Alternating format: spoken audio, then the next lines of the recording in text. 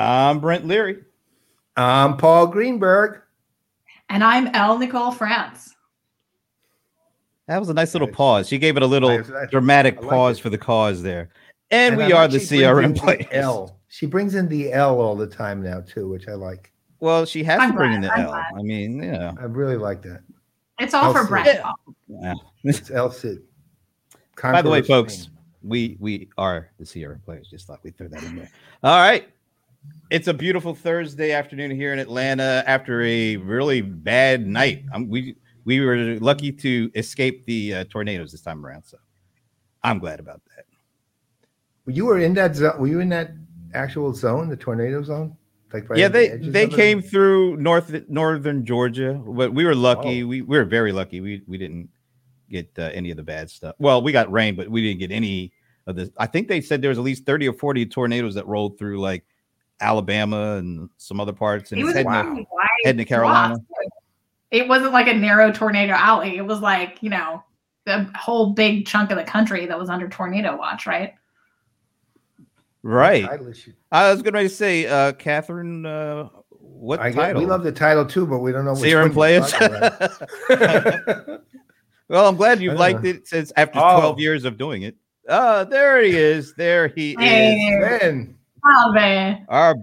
Our buddy Sven is here. Raise a fist in support of Sven. Salute. Is that Italian or something like that? No, I don't know. That's actually 1960s radical fist. Oh, okay. Power to the people. Or it could be Italian too. So there you go. Yeah, but that no, not that one. Okay. We don't have a lot of time.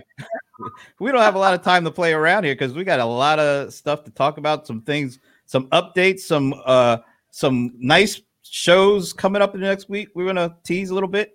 And of course, we have some guests. We're going to be talking about thought leadership and what the hell it is. Who's doing it right? What does right mean? Well, we'll get into all that stuff in the meantime. But you want to give a little quick BYOB update for 2021? Yeah. Okay. Yeah. We're moving along. So for those of you who don't know what it is, that stands for Bring Your Own Band 2021. We did one in 2020. 10 corporate bands participated and included, and the winner of the, so we'll give them a shout out, is Pegasystems, the Layer Cakes. And I will tell you, we now are upping the game for 2021. From last year, 3 music videos and you compete. This year, bigger. We're going to be first. Every band is going to be picking a charity that they want to play for. Second, they're not going to be playing songs. They're going to be playing 20-minute sets, right? And those 20-minute sets will be played consecutively. So it'll be on a stage, whatever that stage happens to look like. Wow, he must be like 2 a.m. where he is at this point because he's in India. So then, and we will play them over about 2 days consecutively, like Live Aid, something to the order of Live Aid, Farm Aid. We'll figure out if we're going to call it some kind of aid. BYOB 21. But the idea is the winners, they will still be competitive, but there'll be hopefully 5 more bands than last year. So we'll have 15 bands. And right now we have, I'd say, a good 14 of those 15 are already more or less, let's say, informally have agreed. So we're ready to go. The other big news for that is, to the team putting it together, we're bringing in somebody to help us. And that is Mr. Kenny Lauer. For those of you who don't know Kenny is the former head of the digital and marketing for the Golden State Warriors. He's the VP running that. He is now at a VC company actually called Prime Movers, and he's Kenny would never tell you this, but aside from being one of the most innovative and creative people in the entire world, he's also one of the most influential people that I've ever met. He's just very quiet about his influence. So what Kenny's expertise is immersive experience, right? That's what he is absolutely genius at. So we're bringing him in. He's going to help us make this a much more immersive experience than it was last year, and we're going to just let it rip. And so watch for more and more announcements starting next week, where the call for bands will be going out. I was going to say, I love that you're pretty much already hitting the ceiling on oversubscription, Paul. I think it's pretty awesome. Well, we'll see how it goes. I talk a good game. Yeah, let's not get ahead of ourselves. Yeah, the bar is set high though, because last year I think we were all blown out of the water by the we got. So so this year we're blowing people out of the sky. That's our option. Take a different. That doesn't really sound great though. We might not want to word it like that. Anyway. All right. Yeah, well, that's good. As long as we have Mikhail's army, we're fine. So. Oh wow! Nicole taking shots after taking a shot. Okay, that's really good. That's right. We'll blame it. We're gonna blame it. We're gonna blame it on the vaccine there. That's right. Anyway, getting a shot, taking a shot. Okay, exactly. So before we bring on our guests, and it's still kind of funny for me to say guests with one of the guests, but it's like the transition was so fast. It's kind of hard to process. You know what I'm saying? I know it's a little bit of foreshadowing here, but anyway, yeah. We have a couple of really cool shows coming up that we wanted to just tell you about, and we actually have. Let me see. We have some visual aids to go along with this here. All right, so if the visual aid would kick in, visual aid.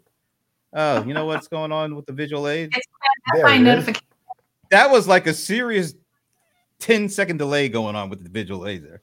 But anyway, so. Oh, and let me do this because I hate when the CRM player's branding is in the middle of everything there. Yeah, I know. Oh, wow. And then somehow my other branding got moved. There we go. All right. So next week, this is cool. All three of us deal with a lot of vendors and a lot of vendor analyst relations program, PR folks, influencer. We deal with a ton of people. And how can I say this delicately? Most of them are not that great. I shouldn't say it like that. I should say that they are a little more challenging to work with than some of the folks that we really like to work with. And so we thought we would spend next week's show saluting a few of the ones that we really like to work with. What do you say, Paul, to that setup?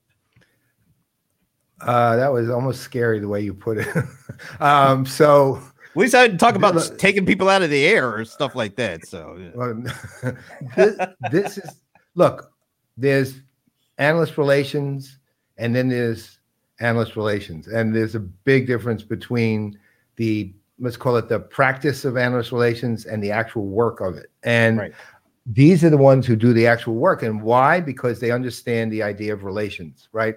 These are some of our favorite analyst relations people. It's not all of them. There's several that are not going to be on the show who we will call out and mention. Some of them we'll mention next week just to give them a shout out. But these five have always been just exceptional to work with at one level or another. And just for identification purposes, in the upper left corner, there is Jeff McDonald from ServiceNow. In the dead center of the upper row is Jen Douglas from Microsoft. On the right is Kathleen Obata of Salesforce. On the lower left is Sandy Lowe of Zoho. And on the lower far right is Kim Guillen of Oracle CX. And so these five have been they're not just people who know what they're doing, but they're our friends, right? And that's the best way to put it. They're friends. And you know what? One of the things we're going to be talking to them about is, what does it take to be really good at what you do? Because this is not an easy job, because most of the people in our industry can be pretty, let's say, testy at times. Analysts are notoriously a very motley crew. So that is the nicest way you could put it, too. Very nice. Right. Motley is literally probably not the word I'd use in that case, but nonetheless, exactly. And these people have to deal with all kinds of people with all kinds of temperaments, and somehow come out sane and grounded and at the same time good as people. And all of these are really good people. So this is going to be a really cool show. And honestly, these are people who never get the credit they're due. Right? So we're going to give them the credit they're due. Right. Great idea. I'm just wondering, how breezy was it when Kim Guillaume took that picture? Because their hair is just flowing. You're right. Actually, holy cow. A lot of flowing. That's great. Where that photo was taken as well, because that might be a reason why it was so windy. But there you go. Yeah, could be. One thing that will never happen to me is hair being able to flow in the wind. I'm just saying. Just saying. Okay. Even if it did, you'd have to take your hat off for that to happen. Yeah, that's true too. And that never happens.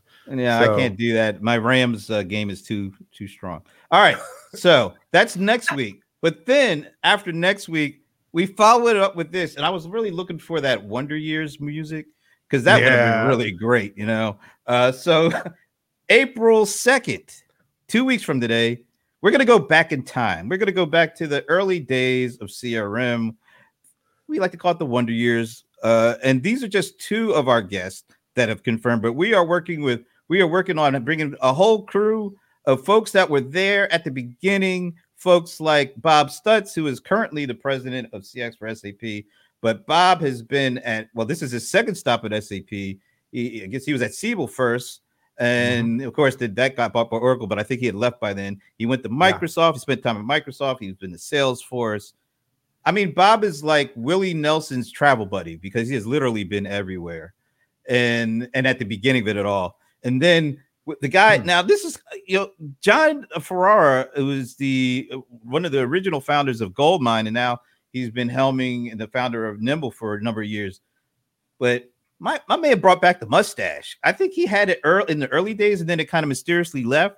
And now he's coming back. So I'm feeling like, there's a story behind that too that we need to explore. But we're going to talk about what were the early days of CRM like, get their ideas on, where we are today and any kind of surprises or maybe disappointments along the way. We just want to have a good, fun talk with some of the folks who are literally there at the beginning. Yeah, I mean, this is a show of not just founders of companies, but founders of the whole industry. And that's actually why we're doing it, because there's a lot of people in this industry who have no idea how this thing even got started, but they're certainly reaping the benefits, let's just say. And these guys are the builders, right? So there are several others in the works. We'll let you know who they are as they come forward, but these first two, they're in. So I'm looking forward to perspective because I think it's going to be a fascinating thing. I mean, the CRM industry has been around long enough now. There's a good bit of retrospective analysis to be done for sure. Plus, I'm also interested in hearing about it being Movember all year round. I guess that's where the mustache comes in. I'm just looking forward to seeing what Bob is wearing because we all know Bob likes to, he doesn't come halfway with his gear. No. And that scarf and shirt combo, those have made several appearances. So will it be the same again? Is it his superhero outfit? I think that's the other big question. Wow. Whoa. All right.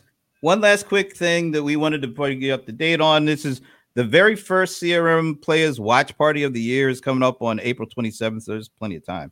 But this is the first watch party of the year. We have fun with these things because we bring in real time. We're, what do you call that mystery science thing? Mystery Science Theater 3000. Yeah. So you maybe you'll see something like us aligned there and then a big screen of what's currently going on and us kind of talking and bringing in other analysts to get their like real time observations, analysis, any of that stuff. Shadow cutouts of us. And so, this stuff is really fun. Actually, we did last year. We did with it was Mark Benioff and Larry Ellison in the other order. We did. Larry was like our test case. Remember that? And we blew the doors off with him too. I mean, that was fun. And it was, and Mark too, the format is, look, ultimately we want whoever's listening in here to not only come on, but participate, meaning your comments are going to be responded to. Like when we're all talking kind of over these guys, right? While they're talking, we're talking. Well, your comments are going to be the equivalent of that too. And we're going to be responding directly to your comments in real time. So, and you know how it goes with us. I mean, you're doing really well and you're on some sort of roll, we'll put you onto the show. Courtney Cox is the Courtney Cox phenomenon. Or you get three choices. You call the Bruce Springsteen phenomenon, the Courtney Cox method, or the dancing in the dark. And we just call it with no, that's not an adjective, that becomes the noun. So that's the approach. So comment, maybe come on the show. We'll have analysts there to talk about it. Of course, our players and residents will be there. And our loyal, committed one, the only loyal, committed one looks like we've ever had, which is Nicole. And right.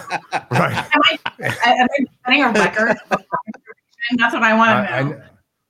I'm hoping the green room was hearing what we're saying here. And then she did. And then I know. I saw. Hopefully the new play in residence. So we'll let you know.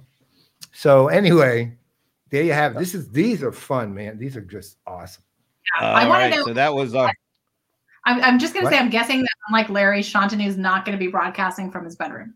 Just well, here's the thing. Last year he did broadcast from his clearly from like a tiny little office in his house. No, it was not a good place for him. It wasn't to be. that he was taken hostage during the actual Adobe Summit, and he was message. He was flashing up like the today's paper or that the paper that that's right, actually real time. Please help me. Right, he was handcuffed to his desk. Right now, so.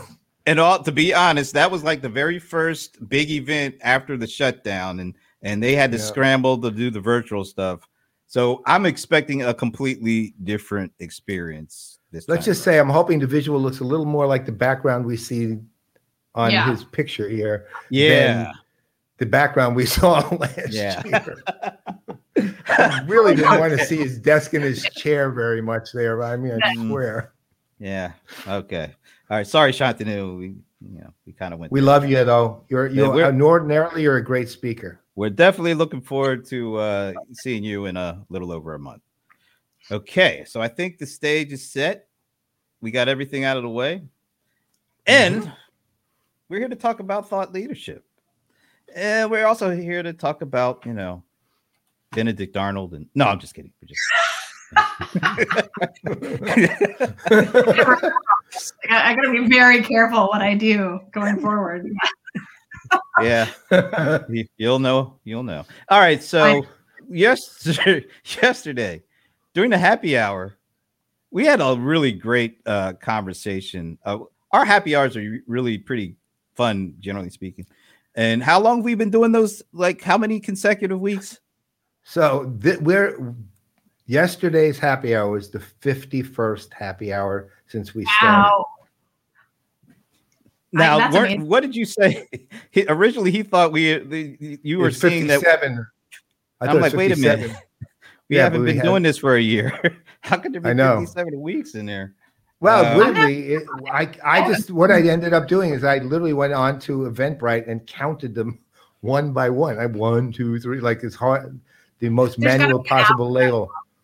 There's got to be an app for that. But, I have to exercise what's left of my mind, which isn't that much. So it can do. If I can do addition, it's still I know I'm okay. So anyway, so we knew we were going to be talking about thought leadership today with our two guests, who we will bring on in a second.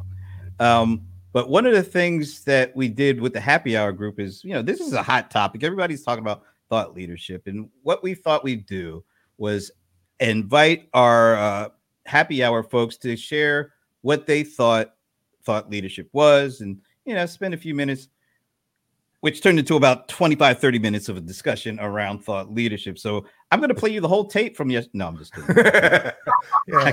And then if there's one subject other than what is customer experience that's likely to kick off an ongoing long duration conversation, it is what is thought leadership. Yeah. Okay. Especially if you're on Clubhouse. And the answer is nobody on Clubhouse. Right. So we had like 19 people on, and we figured as soon as we just threw it out there, what is thought leadership? and just stand back and let them just go crazy. So let me show you the first bit of what happened when we threw it out there to the folks. Just throw some definitions out for what you individually think thought leadership is, particularly in the context of the enterprise. Whoever wants to jump in, jump. This is I great. see Danny's smiling. Okay. Okay. All right. We'll use that. We can use that. Okay. We could definitely use That will definitely be used. By okay, so Stuns. that's I love it. that kind of surprised us a bit, but after it got rolling, after they kind of warmed up, here's a little bit of what was said. Someone is that offering guidance and insight into a specific Yeah, area? but when do you switch over? When do you become the guidance offerer? And when are you the guidance taker or still learning about it? I mean, I've been doing this 15 years. I'm definitely like only 30% of the way there. You should be doing both at the same time, always. It's about the ability to connect dots, formulate, condense these thoughts, formulate them, and then be able to convince other people that it's the right way. I see it as kind of big ideas that influence others, and they might be related to the market, best practices, approaches to solving problems, and typically aren't about a specific product or vendor, but are bigger than that. I think sometimes to kind of go a little bit on what it's not about products. And I think many times you hear from thought leaders, in particular from vendors, and then at the end of the day, it's it's not much more than a product pitch, maybe with a little bit of extra flavor. Thought leadership is grounded in stories. The better you tell a story, the more someone's going to relate to what you're saying. And I think that's how a lot of thought leadership takes wings. Coming from two larger vendors, I'd say there's two definitions. I think there's one, the vendor, like Volker had just mentioned, is that they want you to be seen, and so they want you to produce this online presence and then also give speeches so that you give credibility to their products. And some of it's contrived, right? Like you have to write so many articles a month or posts or whatnot. And I think that's dilutes the ability on LinkedIn or other places to exchange. But if I had to define what a thought leader was, I would say it is a body of work that may be one or multiple individuals who are acting as the North Star in an industry. What is next? Where are we moving towards? How do we get there? And driving through competition and through encouragement, the technical and then social aspects of doing that. Good stuff. I gotta say, this is a subject that is near and dear to my heart, having had some firsthand experience in this. But I've got to say, just to throw this out there, I think my favorite definition of thought leadership, and I'm at least half serious here, is kind of along the lines of the famous definition of pornography. I'll know it when I see it. So, but we'll come back to that, I'm sure, at some point today.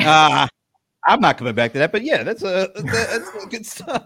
Good stuff. Okay, so with all that said, we just kind of teased everybody, and now it's time to bring on our guests. We'll go with somebody that we've never spoken with before first. Janelle Deacon, thank you for joining us. Hello, thank you for having me. So, Janelle, you're the SVP of Content and Thought Leadership for Genesys. So, thank you for being a part of this. And I guess we had to bring on the other person that's supposed to be joining us. I feel a bit of ambivalence with this, but I think I have to leave. I'm just crushed. Well, leaving is something that we know Ginger Conlon is good with. No, I'm just kidding. Oh, so funny.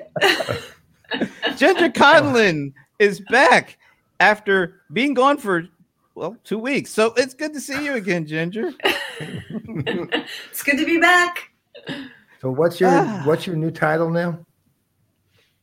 Thought Leadership Director. Wow, that works. So yeah, you might come in handy. You might come in handy for this. for this particular. But in all seriousness, we are so glad to see you again and have you back, and to bring Janelle with you and have this conversation around thought leadership. Before we even get into definitions, because maybe this will help us with definitions, I was thinking about this, and it doesn't have to be an industry person or anything like that. Tell me who your favorite or one of your favorite thought leaders of all time are. And I'll start it off because I'm wearing, I see I kind of came prepared for this whole thing. So I'm wearing this quote, one of my favorite quotes from James Baldwin, great writer, 60s and 70s. And I love this. He says, I can't believe what you say because I see what you do. Thought-provoking all over the place for me. And he's just a guy I've read a lot of books from, and it's not industry related whatsoever, but he's not only a thought leader, he's a thought provoker as well as being a thought leader. So since Janelle is our very first, time being on with us, Janelle, who would be your favorite thought leader? And let me just, so there's anybody listening out there, put in the comments who your favorite or one of your favorite thought leaders are, and we'll keep it going like that. But Janelle, who is one of your favorite thought leaders? I'll give you two. A huge fan of Simon Sinek. And I feel like there's so many things that are quotable from him and what he says as it relates to leadership that are really powerful. So that's one. And then many, many years ago, I heard a talk by Jim Collins on the subject of influence and leadership being intentional influence. And I think one of the things, Nicole, you nailed, I loved your definition of thought leadership. One of the things that sticks out to me in great thought leadership is it being memorable. And so how he linked the power of influence to leadership has stuck with me ever since. Awesome. All right, well, Ginger, our second guest, the second guest, Ginger, you gotta go. Oh, the pressure's on. There's so many. So I don't know. I guess instead of all time, one of the things that I'm very entrenched in right now is behavior change and learning to get things done that you want to get done. So of course my brain is going to freeze on his name because you're asking me, and that's what happens. It's like when you show up just to come back in the day with a video store, as soon as you get to the video store, you can't remember what was on your list of things you wanted to watch. And I know, Ginger. Yeah. Well, why don't we go to El Nicole? We'll go to El Nicole. Come back to me. There's so many in different fields. I mean, I'm thinking like Noam Chomsky is one. Talk about shaping the way we think about information, the way we think about ideas. I'm a big fan of a lot of the behavioral economists too, who have definitely been thought leaders because they influence the way we think about economics, but they also, I think, influence the way we think about work and the way we work with other people and organizations and how we try to make the right thing to do, the easy thing to do. So, I'm thinking of like Thinking Fast and Slow, Nudge, there are so many of these folks who are working together. There's stuff around decision architecture too. And I realize I'm talking about subjects here and not necessarily people. I think, many of us know some of the names and can probably relate to them pretty clearly, but a lot of it to me really is about these ideas. These are the ideas that help to shape our frameworks for thinking and that help us to have a different perspective on the way we evaluate what we do, what we choose to do, what we choose not to do. There was a lot of the discussion from the happy hour, I think, kind of picked up on this. It's ideas as well as people. Why don't we go back to you, Ginger, since you figured it out? Let's see. There's a quote from a comment from Ginger. James Clear. Yeah, look at that. Yeah. Ginger, would you like to? Ginger, would you like to answer yourself? I would. I'd love to. So James Clear wrote a book called Atomic Habits, and before he wrote the book, I was following him online and in his blog, and it's just one of the things that I like about what he does is he synthesizes what he's learned from himself, but also all of the just vats of research that he's conducted and books that he's read on everything having to do with habits and behavior change. And he's put it all in these blogs and now in this book. And so not only is he thought-provoking about what you need to do, but he also is like, and here's how you can get there. So it's both like the strategy and the tactics in one that really is, puts him up there for me. So, well, actually, that raises a really interesting question, though, and because one of the things about thought leadership, and I'm curious to you guys' take on this, is wait a minute. You're not going to tell us who yours is? I can do that later. Okay, I already kind of know who it is, but Yeah, well, I have several, but I'm not going to go to Roger Bacon right now. Is his first name Yogi? No.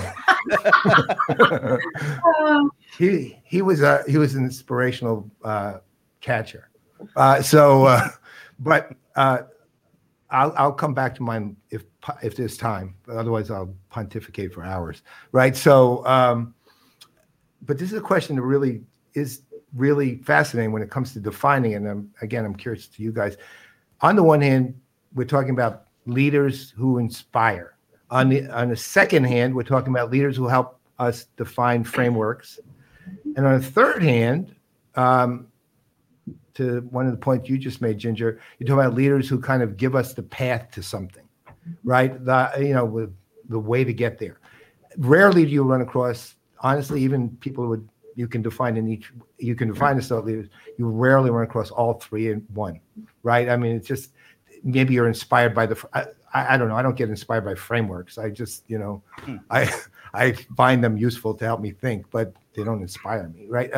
So in your own work, in your own thinking about what you do, in your own thinking about other people, how do you look at that? Because ultimately, if you're helping to define thought leadership, which is what you both are doing, you only have so much time, effort, money, and capability to do it. So do you lean to any one of those three? Do you try to combine all three? And if you do, what do you do to do that? I mean, how do you what's your actual working concept as opposed to it's kind of the intellectual concept you have? Well, I think whoever in the happy hour said the word guidance, that really stuck out to me, because I think in doing thought leadership, we look to be the guide to other people. And that takes combining data and research and story, which is another key part, into something that does inspire, but actually gives that audience enough next step to do something with it, right? And so I think when you combine all of those elements, that is when it can be something that's really generous to be able to take and make useful. So I think it is a combination of both, and done well, it takes that combination. So what would be? And if you look at, sorry, Paul, right before I joined Genesis, and Janelle's team did a survey, Human Connections in Crisis. And it's a great example because it gives you how to think about what's been going on in people's minds since COVID, and as a company, and giving some more understanding that maybe you might not have realized or known about before, and then as a company, how you can help your customers go through and kind of come out the other side in ways that you might not have thought of, with things that you're already doing, just doing them differently, in this case, with more empathy, and what actually empathy means in this particular case. And so it's a great example of making people think and then giving them some steps forward, or helping people think differently and giving them steps forward. All right. Well, actually, that leads to another interesting question. Because look, I mean, vendors. We'll look at the industry, because thought leadership's been an ongoing discussion for decades, really, and who's the thought leader has been a matter of just mostly opinion, and who somebody likes or doesn't. Like, I actually do like Simon Sinek, for example, but there are other people I heard that I don't like as much, right? In the overall conversation, and so I'm not saying they're not thought leaders. I just don't like them, right? So the question becomes, well, here's the problem though. With a vendor, one of the issues has historically been, and it always has been that, and it's not necessarily true, by the way, but it's seen as true, which is that vendors, when they're defining their own kind of content for thought leadership, are self-serving. And and there is some truth to it with some vendors. I mean, I've seen it, and it's not hard to identify when you see it because it leaves out key components that it shouldn't if it was being thought leadership. They're only defining the components that are useful to them, which is not true thought leadership. At the same time, we can all of us can look at thought leaders that we've known from the vendor side, and one that I've always brought up a million times with Anthony Lai at Oracle, who always was able to transcend the idea of his company's, self-serving interests to the greater ideas, because he also understood the value to his company for doing that. But you also have to identify people who can become that kind of person, because they have to have, and this is another key word to thought leadership, which we didn't really mention, but who have trust of other people, right? And that's the other side. So when you're looking internally, you're driving content, you're creating market research, you're doing studies and all that, and that's the content. But the people is what really, really fascinates me when it comes to vendors. So how do you do it there? I mean, do you look at them and go, okay, well, he's a trustworthy guy, let's make him a thought leader, or this guy is really bright, but we'll have to sort of work so that people can gain more trust of him, or this is somebody with a lot of potential. Let's put him out there, or, well, he's the CEO, he's supposed to be a thought leader, or, I mean, how do you look at it? And then what do you actually do? And if I'm going to ask, and this might be something of a loaded question, at Genesys, who are those people? Who are the actual people that you named the names after all the other stuff? Who are actually the people that you guys define as a company that, and maybe you're the one who's actually, it could be you. I mean, I'm just knowing who you internally are defining as thought leaders, who you want out there in the public eye, who can also transcend and obviously you're both here, so you're obviously designated that way, and that's pretty clear. But you're also the people probably going to be choosing those people, right? So, who are the other people? But I want to know the whole, what's going on in terms of the approach you've got on this, because it's not easy. To me, it's Can I add one question to kind of clarify a little from what Paul is saying too? Do you guys make a distinction between thought leaders and spokespeople? Good question. And by the way, before you answer that, Sven, if you want to name somebody up here, on or in the comments section, feel free to do that. Go Bob Stutz. Yeah, Bob. There it is. There's one right there. All right, Bob Stutz. So I'll just give my opinion to your question first, Nicole. I definitely see a difference between thought leaders and spokespeople. I think thought leaders are originators of the idea, and spokespeople help share and amplify those ideas. So I think that there is a key distinction in there. At the risk of naming a bunch of names to your question earlier on who are thought leaders in Genesys, I'll point to a group that I adore in Genesys, beyond Ginger, who I just hired, of course, to be one of those. We know that you just hired. I'm well aware of what you did to us. That's our strategic business consulting team. They come from just such a diverse background of talent and expertise in the space of customer experience. And a key attribute that I really appreciate about them is that they're listeners to the individual customer to connect the dots and then drive new ideas out of that. That has, we've developed products because of some of those ideas. So that group within Genesys is very special to me as as a team of thought leaders.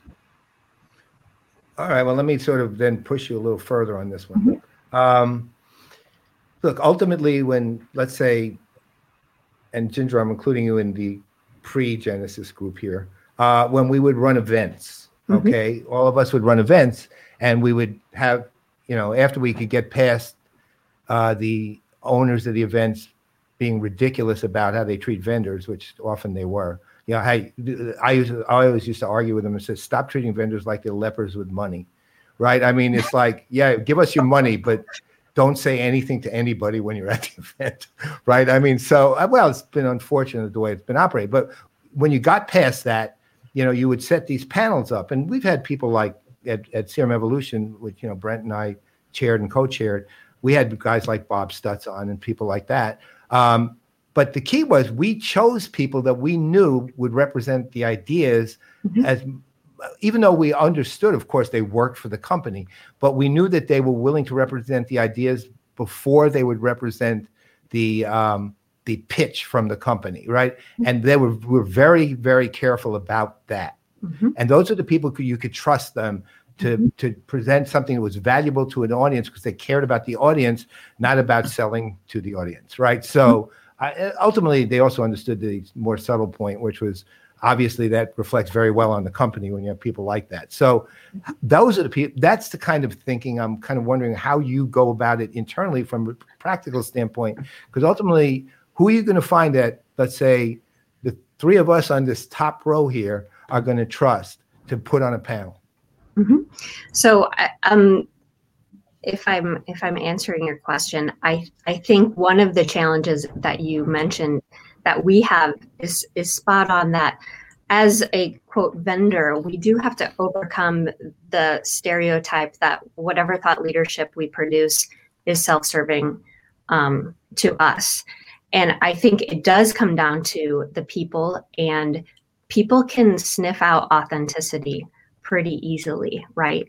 And intention. And so I think, I would put up people who just have customer advocacy at the forefront and not the intention to just sell the next, shiny object that we have to offer to the market, in really understanding and applying empathy to what the company's business needs are, to then, lead them down a path that's going to, help them along the way and be their advocate and guide.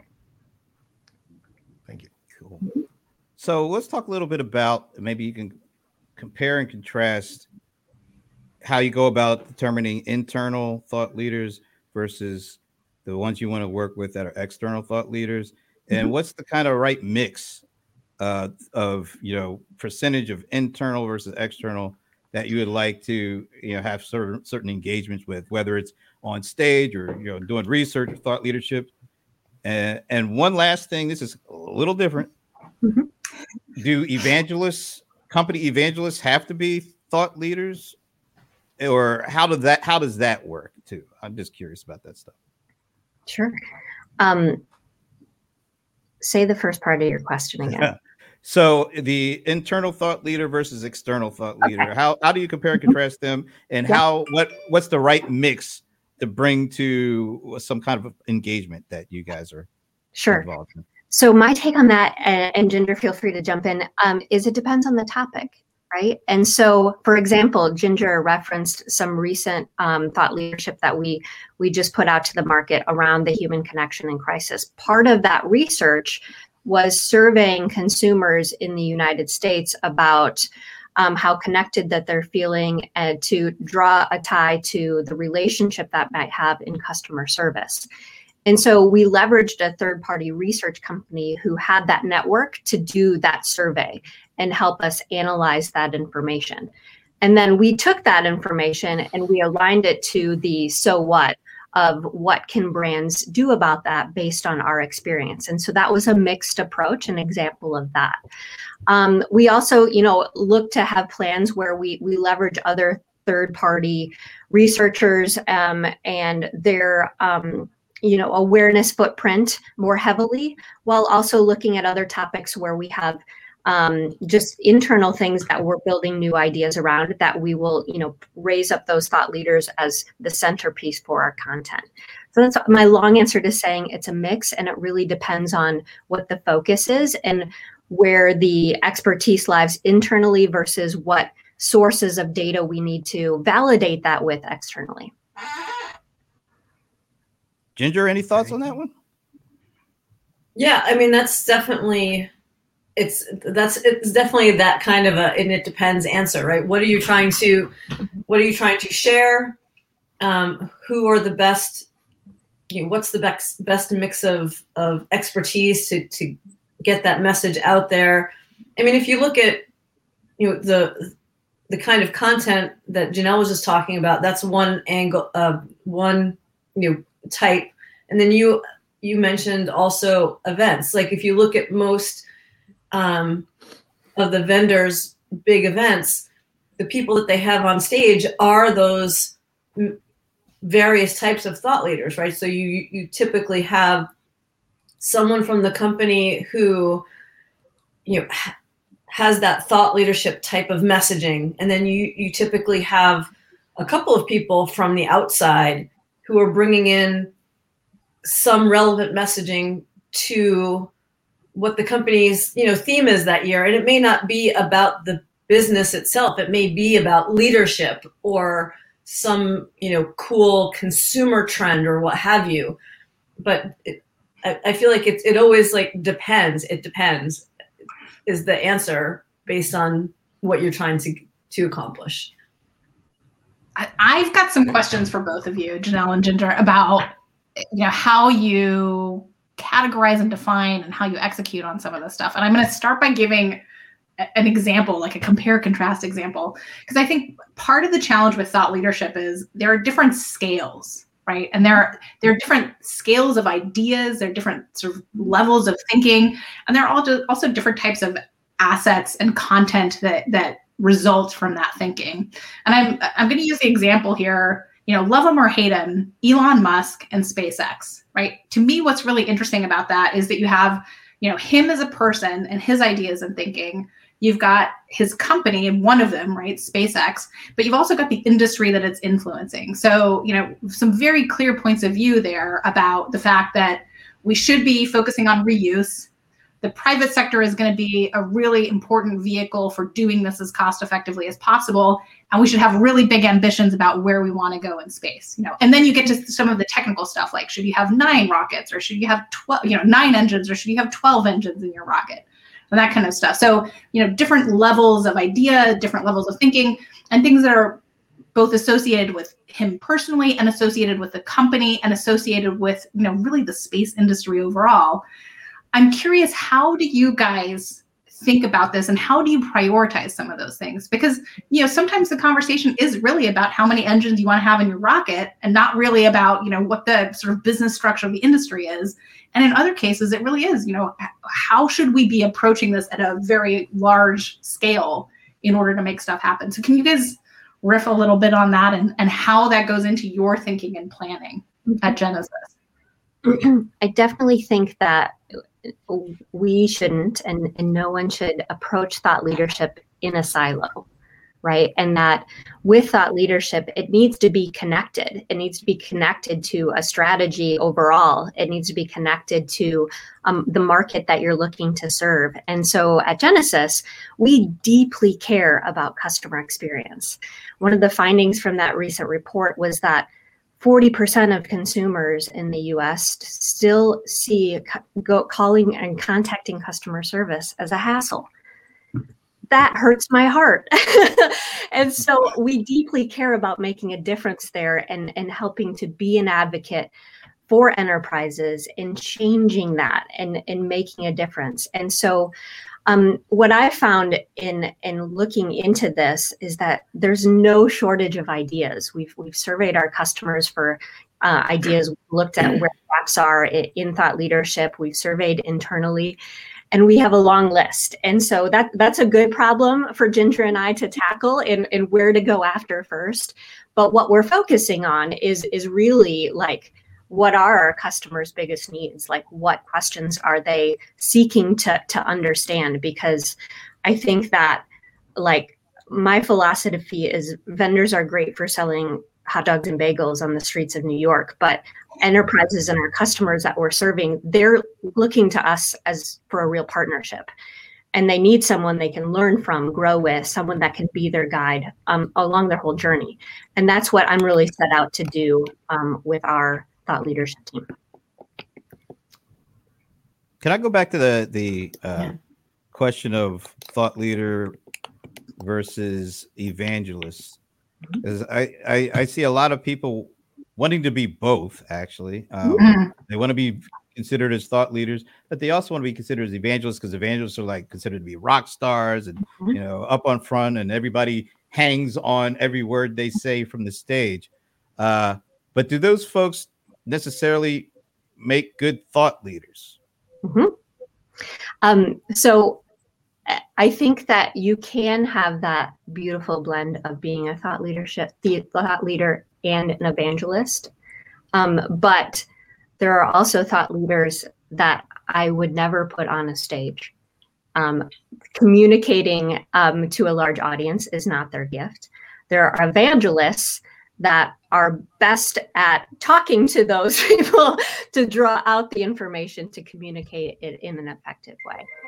So perfect world, you find someone that's both, but there's definite usefulness if there's for individuals and skill sets that are just one or the other. So let me sort of throw out a different area, though, because ultimately you're not, let's say, investing time, effort, and money, and actually a decent chunk of your life in just sort of producing the stuff, right? I mean, just grinding out things. You're looking for outcomes in particular of some kind, and that's fair. I mean, it could be a big noble outcome. It could be a much smaller focused one. But for example, you can impact as thought leadership, you can impact people. When I say that, meaning smaller individuals or groups of individuals, or you can impact markets, and that means basically still people, right? It's much larger groups of people, really. And, and you can determine which one you want, so to speak. You can say, well, we really want to have an impact here, and we really think we can. Now, you can put it in a more, let's say, socially conscious way. You can say, we really want to contribute here, right? Or we want to, look, you develop, let's say, a new product or you have a new idea that you think will change the way people in an industry think and act. And, ultimately you want to lead with that. Well, you're going to have to impact the market, or you're going to have to even create one potentially, depending on what that product is. And as you well know, creating a market's like a multi-million-dollar venture, right? You don't just create a market one day, right? So my question is, though, those take a lot of work to figure out, because you can't do everything. And, for 20 years, I've been writing books. I've been doing all these things, and I've pretty much concluded I've had no impact on the market whatsoever. So I basically was spending a lot of... Your measures might be wrong, Paul. I don't know. Right. I have a pretty good measure. Given that I'm 71, I figure I have like 20. I have the wisdom of being 50, and then the stupidity of starting at 50 on this, right? So, the thing is that, you're also an enterprise, right? You're an enterprise-sized organization with a lot of moving parts and a lot of people who don't necessarily agree with what you're doing either, right? Who you literally have to convince just to do what you're doing. All right. So you have all of that. So given that, and given you're also up against time, and you're up against other companies who are doing similar things, meaning there is a big load of stuff in your way.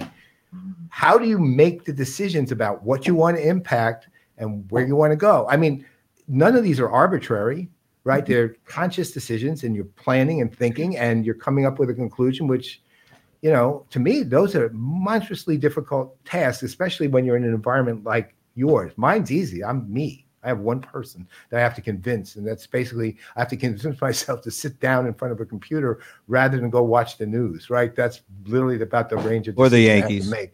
Right? But that one, no, there's nothing to convince myself up there. I'm going to watch the Yankees.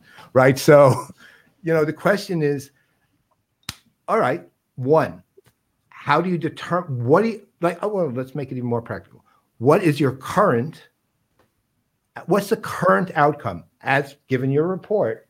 What's the current outcome, and maybe other pieces, the current outcome you're looking to, who are you looking to impact now? With what kind of ideas you're looking to impact them, and what kind of approach are you taking? And to the extent you can answer this last piece, who do you have to convince internally? I know you have to convince the outside world. That's the whole idea. But internally, who do you have to convince to let you do it? I mean, you can look, you have enough decision making on your own. I get it. But there's still other people who you need on your side. Sure. Okay. So how all of that? It's a lot of questions. I think, so let's take currently what we're focusing on now, and we'll use this Human Connections and Crisis report as an example. If I have someone in our audience that is an existing customer, or maybe they ran across this and they've never heard about Genesis, doesn't matter to me. And they read this report and it makes them think differently about the importance of injecting empathy into their customer service and treating their customer base differently,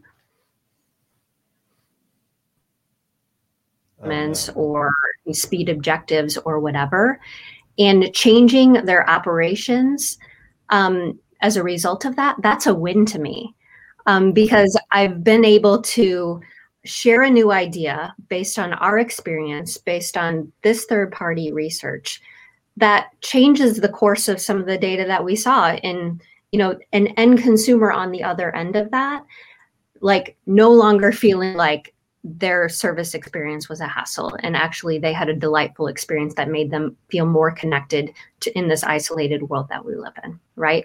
And so to me, I don't, of course, we have grand objectives to, influence the market and, look at it from a macro level. But I don't know of a way that we can influence a whole market without influencing people within that one step at a time. And so to me, it's a series of small yeses that come out of this work that drive towards decisions, even if that doesn't mean they purchase our software, but they look at customer experience differently, then I think that's success. Okay. Ginger? So who do you have to convince? Well, wait, one more question to finish on that. Who do you have to convince internally? That you left that part out. Who do I have to convince? I haven't encountered the need to have a lot of internal convincing.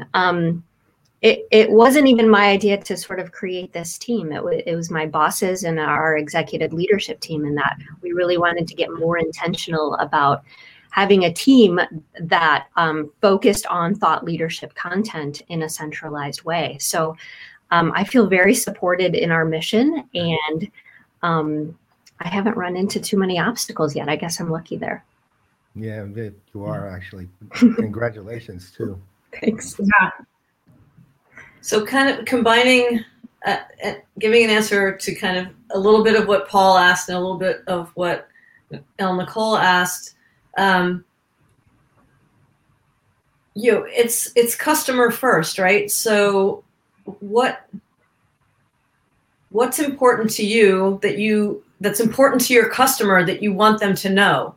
And is it something that they need to know to do better right now, or is it something that they need to know that will help them do better going forward, or be prepared for what's next, or what have you? And it's, for me, thought leadership is similar to, planning it out is similar to, take me back to when I was a magazine editor, right? You have your editorial calendar of, here are the big picture items that we want to make sure that we inform our audience about.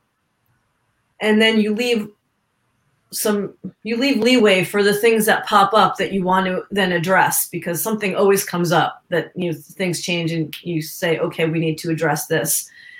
And again,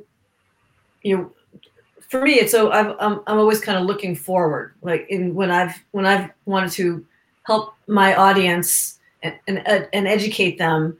What do they need to know now? What do they need to know next? Within that, what is it that they're looking to know that I can help them, provide the information, but also what do they not even realize that they need to know that we're going to tell them, and they're going to be like, oh, thank you for telling me that, and the difference, but, and then just when you're doing your planning in terms of thought leadership, let's come back to that angle. What is, content marketing? What is thought leadership? What is news? You have to delineate those things as well when you're doing your planning. So Janelle's group that I'm a part of, it's the thought leadership, and it's that research informed, big picture, thinking differently kind of content. And then there's a lot of great content marketing stuff that may happen from some of this work as well, and then that is also happening concurrently, in other teams. Did I get that right, Janelle? I think those are that part of it. 4 days in. Yeah, no, I mean, I think I totally concur with your distinctions there, Ginger, and I think that actually at an operational level becomes a really important set of definitions in terms of how to actually make the stuff happen. Mm-hmm. I want to round it out though with a question to you though, Ginger, which is, you've been in the industry for a while. You have a tremendous font of knowledge. You've got a track record of observing. 2 questions. One is, what for you do you anticipate being the biggest adjustment you're going to have to make to going from independent industry observer to working within a technology company? And the other is then, what for you, what's your big personal ambition? What for you is really going to feel like a big win in this new role? I'm really eager to hear. And she's very eager to hear. Wait, we know why she's very eager to hear, by the way. Just thought I'd throw that in before you answered. I have been working with technology companies for, 30 years or something? Yeah. Helping, maybe sharing ideas of what could be content that they could help provide our audience, as like contributed content when I was an editor. I've done freelance in terms of, helping with thought leadership or content marketing. So in that regard, there won't really be an adjustment just because it's stuff that the big adjustment will be doing, the things the Genesis way, which is probably not really a big adjustment because it's such a customer centric and employee centric company. So it's like, I've always thought of myself as a customer centric person. So I think I'll just blend right in that regard. And then what do I hope to get out of it personally, or what I'm excited about, is really, what Janelle said earlier about if one company offers a better customer experience as a result of something that we've put out in the market, it's a win. I feel like I've been a customer experience evangelist for a really long time. And so being in a company that's all about customer experience and looking to, use thought leadership to evangelize customer experience, like, am I in a better spot? I will tell you how good of a match it is. After I spoke to Janelle and one other person in the company, I went and bought champagne because I was getting this job and I was putting it out in the universe that I was prepared to celebrate because I knew that it would be awesome working with Janelle, working with Claire, who I spoke to also, and working with Genesis. So there you have it. Well, I'll just say this. I know all your Mets, fellow Mets fans would like you to buy some champagne at the beginning of the, baseball season, with the thought of them winning the World Series. But I digress just a little bit. All right. This has been great. This has been a really great conversation. I think me, Paul, and Elle Nicole have spent way too much time watching cable news because if you ever watch those press conferences, those reporters ask like 5 questions in one. Before they get the first one, and I've got 3 more to go. So I think we probably are watching way too much cable news there. All right, but I do have 2 questions. All right. What is a standard question that we ask all our guests? And this is your first time on the show. So, are you a professional football, NFL fan? Do you have a favorite team? I do not really have a favorite team anymore. Way back in the day, I was strangely living in Illinois, a Steelers fan. Back when it was like the bus and Roethlisberger and all of that, but I sort of stepped away from football, so I don't have a diehard affiliation there. Perfectly fine. We're very good with. There's only one wrong answer. There's only one wrong answer. Exactly. There's literally only one wrong answer, and that wasn't it. Yeah, so we're fine with that. Ginger knows the wrong answer already, so we don't have to ask her. So look, Patriots would be the wrong answer. That's the wrong answer. You had to say it, Ginger. You had to say it. Yeah. I did. Yeah. Okay. Now the last question: how much of an impact did Ginger being a player in residence have on her getting this position? I assume that was the reason for employment, wasn't it? Well, that's what John Tachik said about Brian Solis, but I was gonna say, is there a badge on LinkedIn for that? Significant.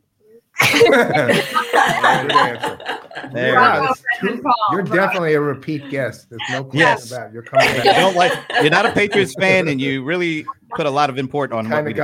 You got the idea. So before we let you go, did you want to give a little plug for where people can go and check out this new study that you guys have? Yeah, just go to genesis.com or Google connection or human connection in crisis Genesis, and you'll find it at the top of the list.